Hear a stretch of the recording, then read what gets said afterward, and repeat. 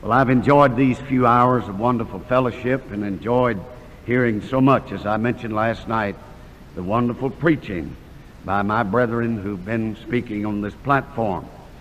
Last night during the early part of the service, I began to get a little bit ill, a little bit sick. I assure you it was not Dr. Nelson's sermon, because that helped me a lot. And I was sick a little bit during the night.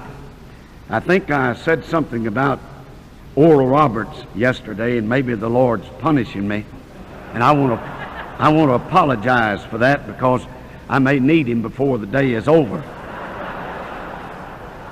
But I've enjoyed being here, and I mean this with all of my heart. This place and these dear people here, this wonderful work of God, has a very dear and precious place in my heart, and then in that of my dear wife. There's never a day goes by in our lives, and it's been 52 years this September since I walked onto the campus of Bob Jones College in Cleveland, Tennessee. But there's never a day goes by, I don't think, but what we mentioned, Dr. Bob Jones, Senior, Junior, Bob Jones III, or this college, what it meant to us, the indelible impression it made on our lives for good and for God. And so it's been good to be here and to be with our friends whom we love, the sword of the Lord people. Now, I have some good news for you this morning. Good news. In about 28 minutes from now, I have to walk off this platform and go to catch a plane. I think that's good news for you. I'm going to have to preach fast. But if you don't listen fast, it won't make any difference how fast I preach. But I will have to leave. I have to get home today and preach tonight. But it's been a joy to be with you dear people here in this conference. I want to ask you a question before I read the scripture. I want to help you with something God has helped me with. And I mean that. God has wonderfully helped me in my life with what I'm going to ask you about. I wonder how many of you people this morning sitting here, you have some loved one who is lost, or some friend, someone close to you who yet is not saved. You know, God wonderfully helped me with that thing. I love the Lord for what he did for me about the salvation of my father. I preached 25 years of my father lost. I saw hundreds, maybe thousands of fathers saved.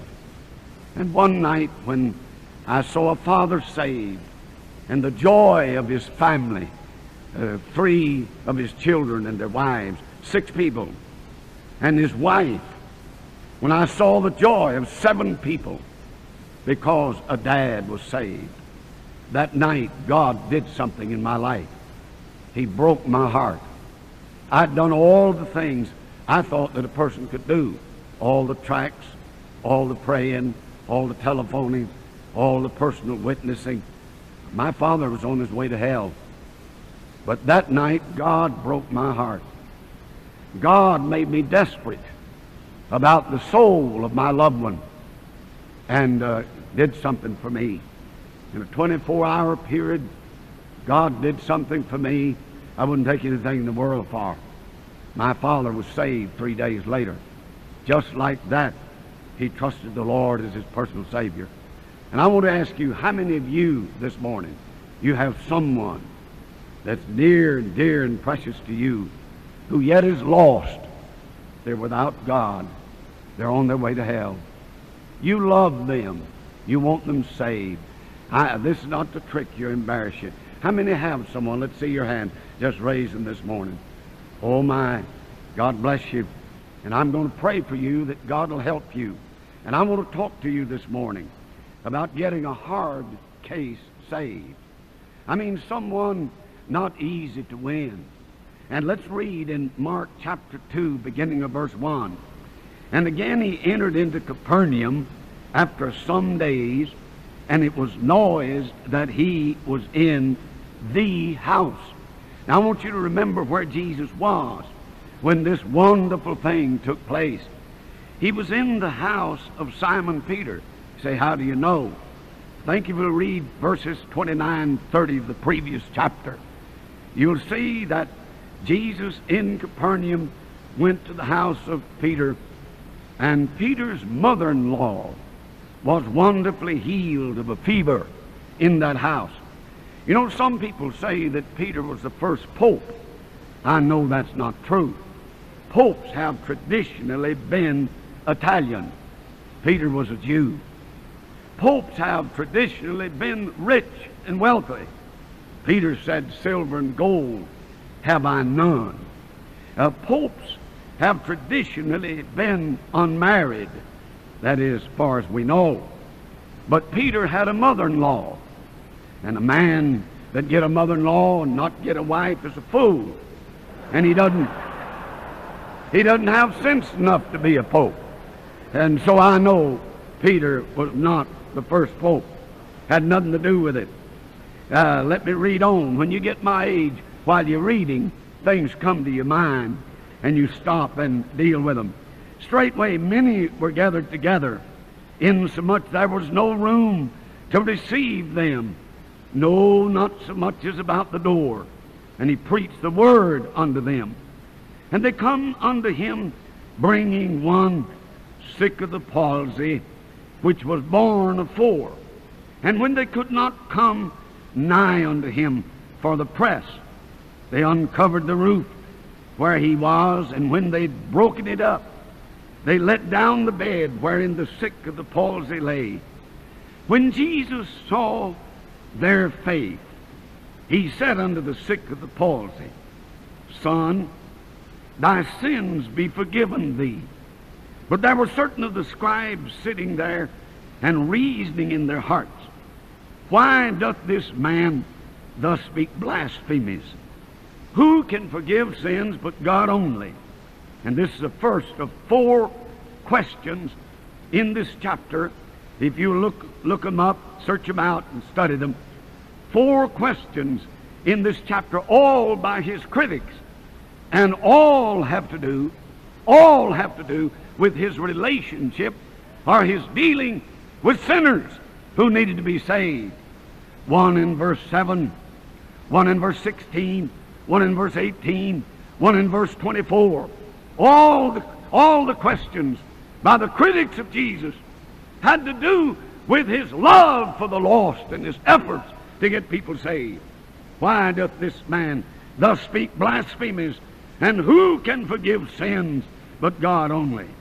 And immediately, when Jesus perceived in his spirit that they so reasoned within themselves, he said unto them, "Why reason ye these things in your heart?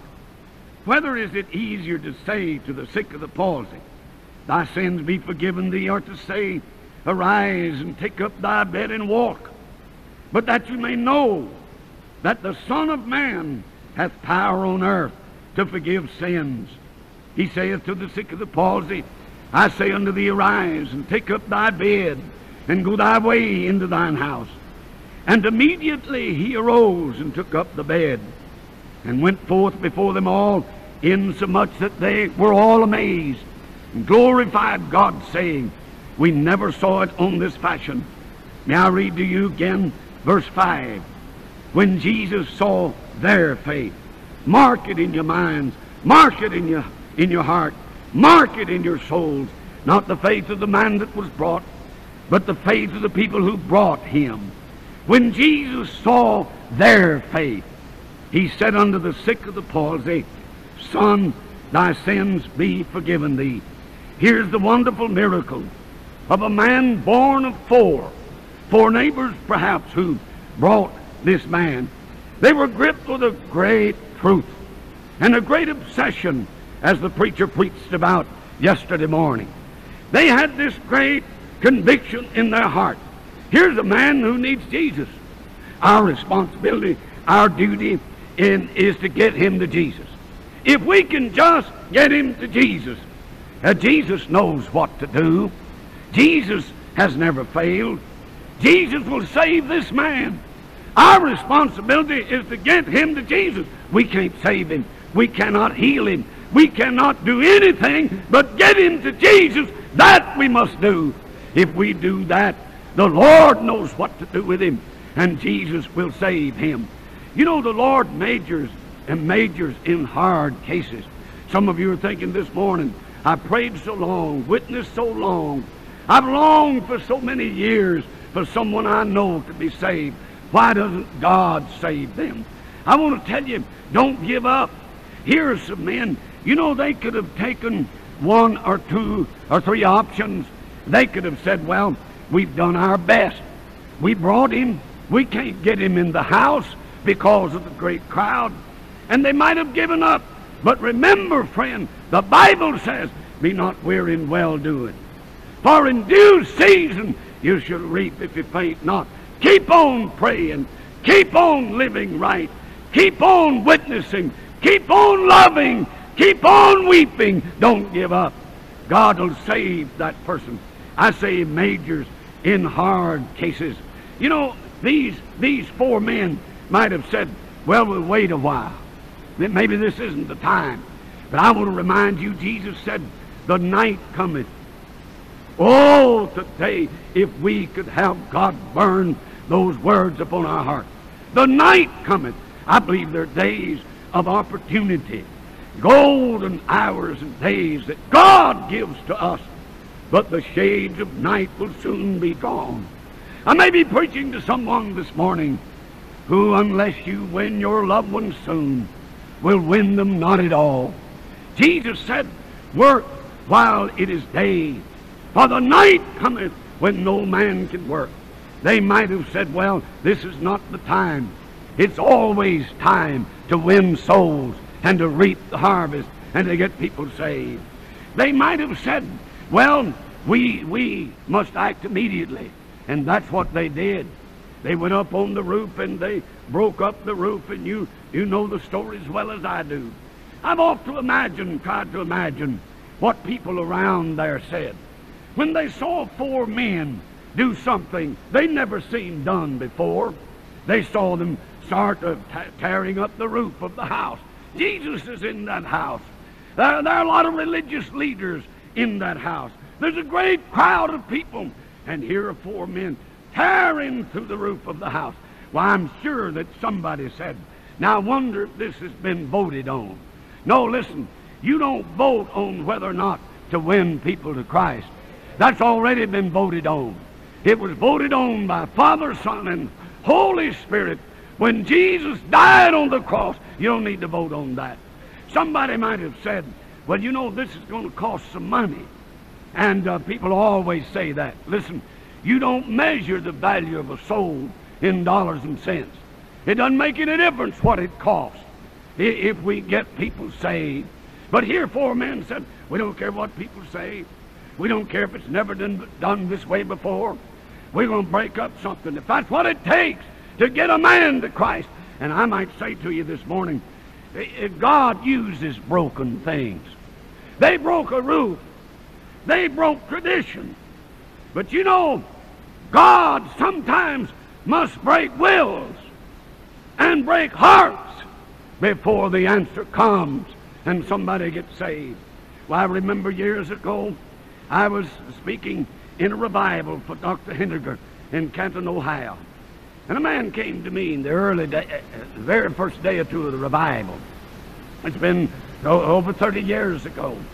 He said to me, preacher, would you go with me to see a man I've been trying to win to the Lord for a long time?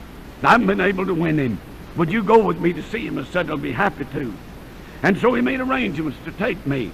He had no sooner left me than someone came. You know, the devil sends people sometimes. Someone came and said, now, preacher, you're going to be holding a revival, and you're going to be busy, and you may not have time to go. This man's taken literally dozens of preachers to see this lost man he's talking about. I knew then God wanted me to go.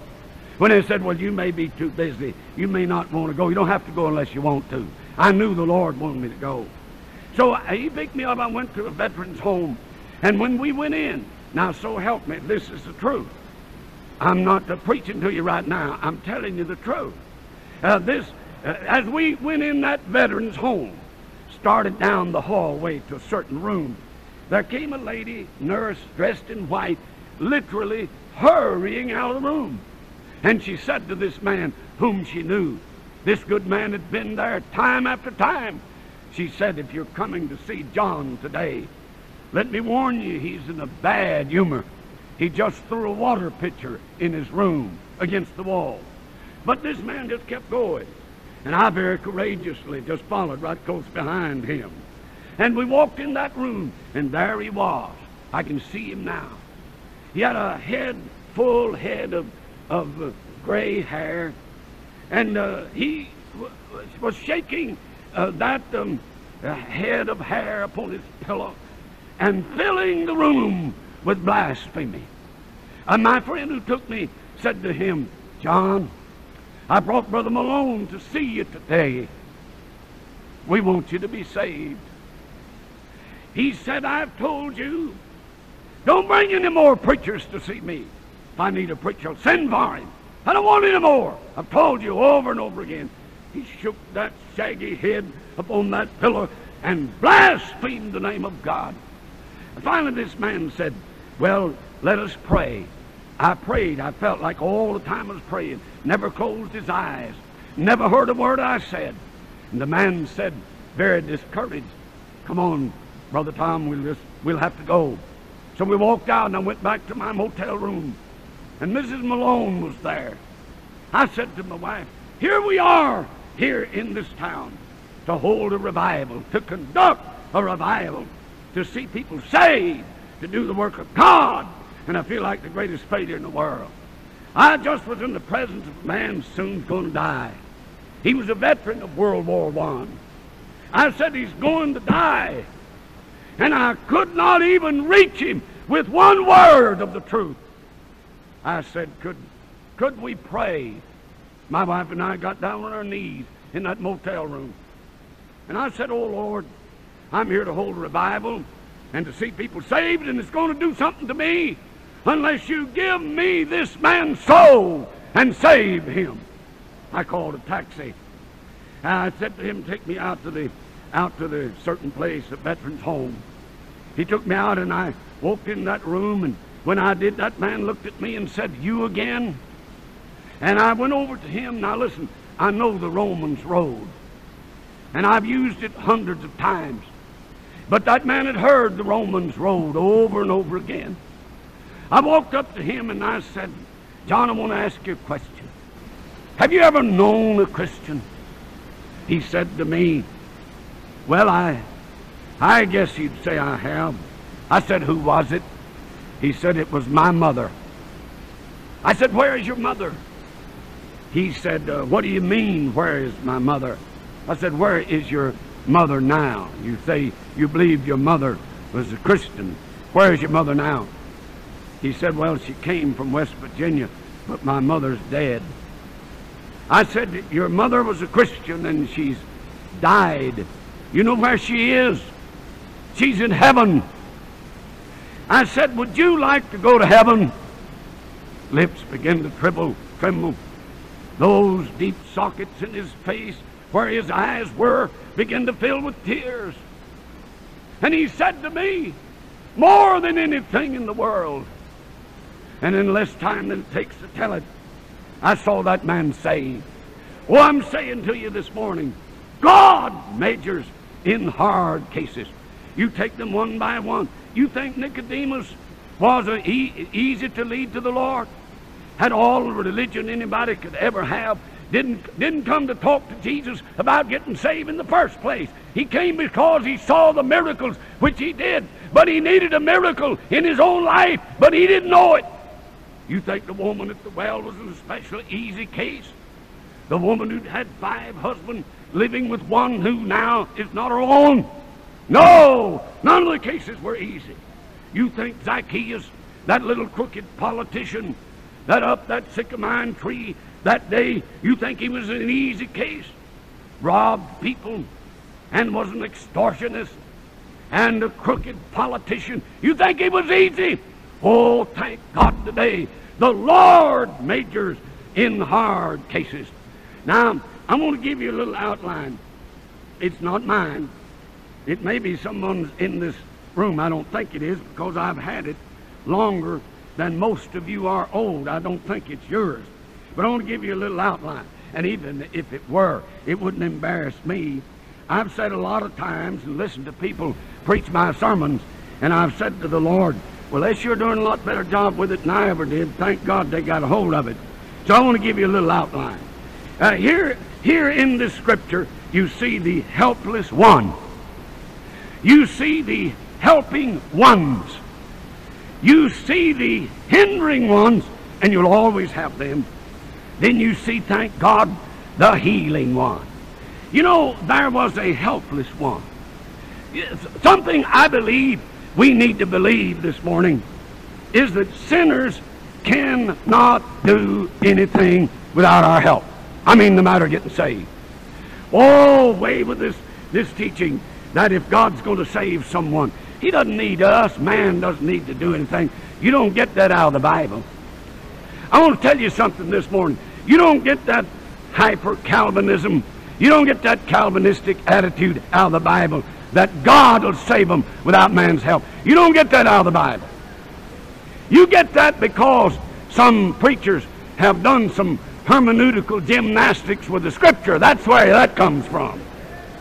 You don't get it out of the Bible. I'm remembering Jesus said to the man at the pool of Bethesda, will you be made whole? My heart almost breaks when I think of his answer. Sir, I have no man. When the waters are troubled to put me into the pool, what's he saying? Oh, the waters have been troubled, and others have been healed. But he said, while I'm scrabbling my way across these stones, another goes down before me, and I can't get in the pool.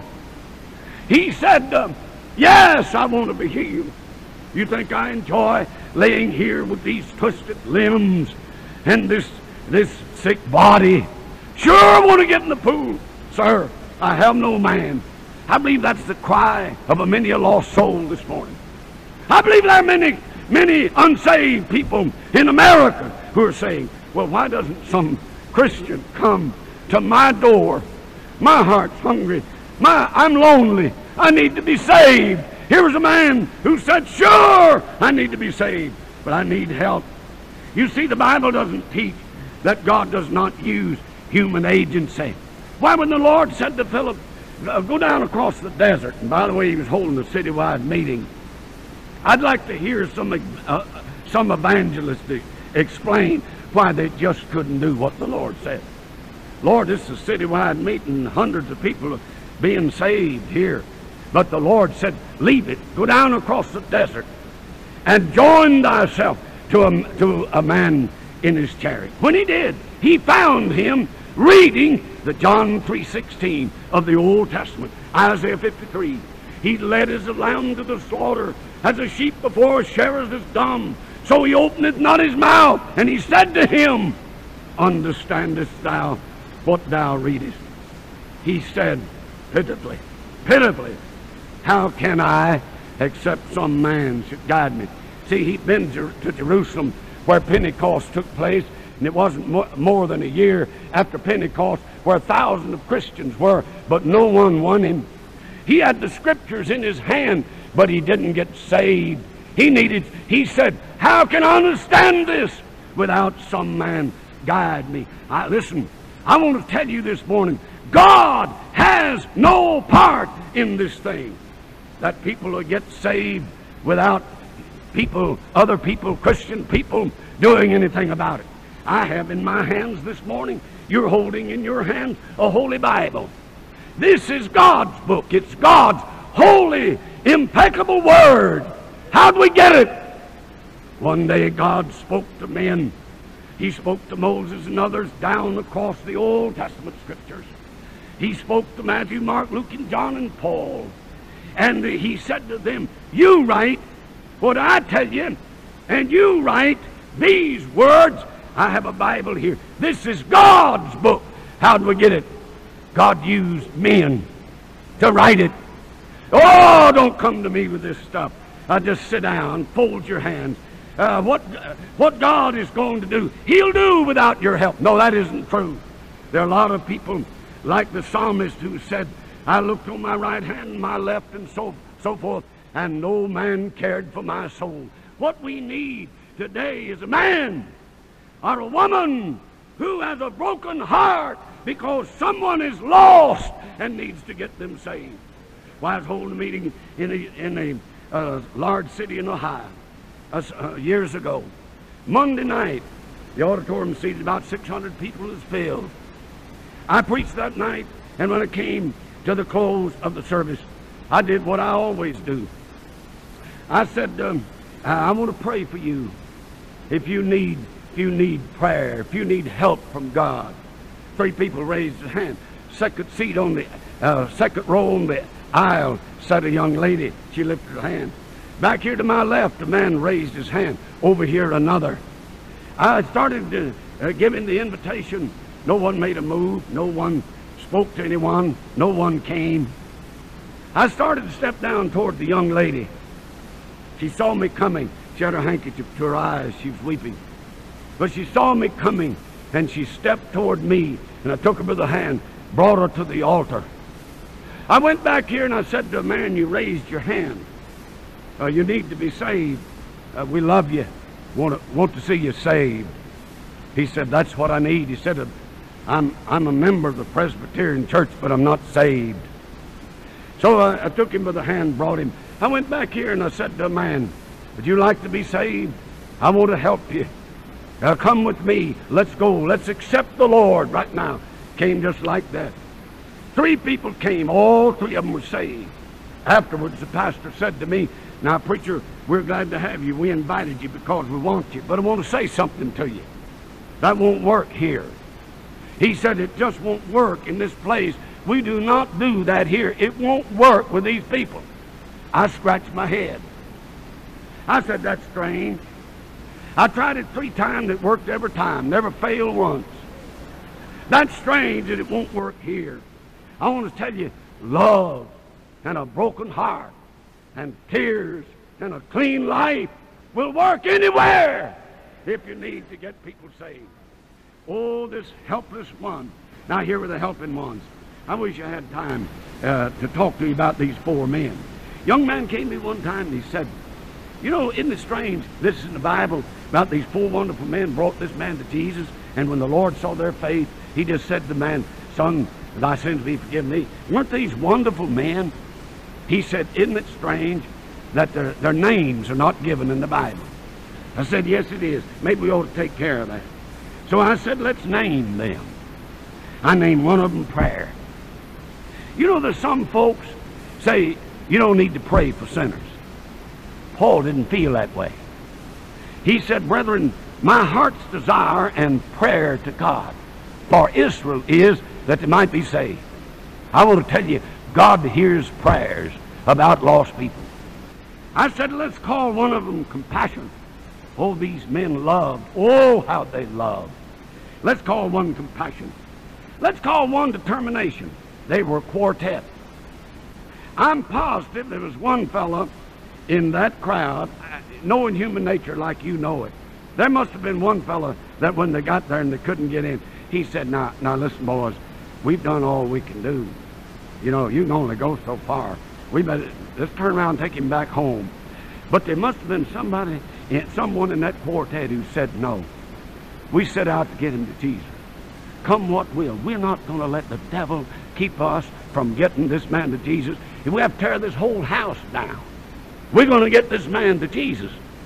You always have someone who wants to help. I like to call the 4th one Faith, and I'm just hurrying to get through. There were the hindering ones.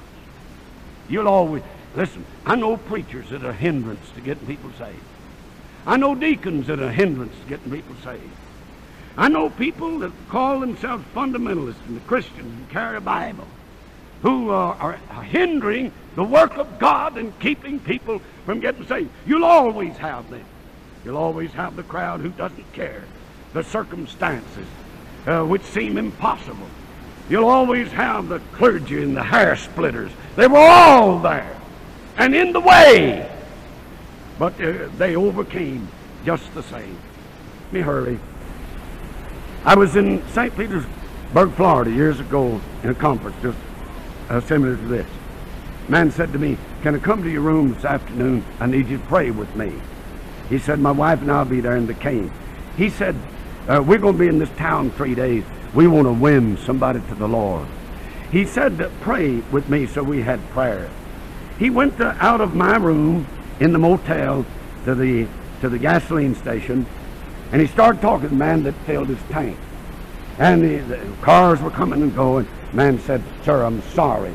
Yeah, this friend said, I'm a preacher, I'm in a conference. He said, a man named Tom Malone's preaching tonight, and so forth. And the man said, I'm sorry, I have to go. You see, we're busy. And so he turned away, and the man went on his way, my preacher friend. That night we were in the service, and the man, one of the ushers, felt led of God, I guess, to go back in the back of the building. Said he never went back there during the service. He went back in another part of the remote part of the building, and the phone rang, and he picked it up, and the man said, is this such and such a church? Yes. Is Tom Malone the preacher preaching there tonight? Yes. He said, and you're located where? And he told him. Said, thank you. While I was preaching in the early part of my message, saw a big tall man dressed in coveralls, and a young man with him in the cane. I saw the ushers help him to look around, and then he said, that's the man. And they brought him down and seated him near my friend who talked to us. When the invitation was given, of course he came, and with his 16-year-old son. I did something I don't usually do. They led them to the Lord, and I said, sir, I want you to say a word. He came up, and this man said, my name is Pete Harmer. I own several filling stations. Said, I have everything, as far as this world's goods concerned, I have everything that I'll ever need. But he said, a man came today. He said, he asked me, if I die, where would I spend eternity? And he said, I let him get away. He said, we called and called and called till we found this church. And he turned to his son and he said, Paul, you know this is the truth, don't you? We called and called. We wanted to find this church tonight. And his son nodded his head. And then that big man said, you know, there are a lot of Pete Harmers in this town.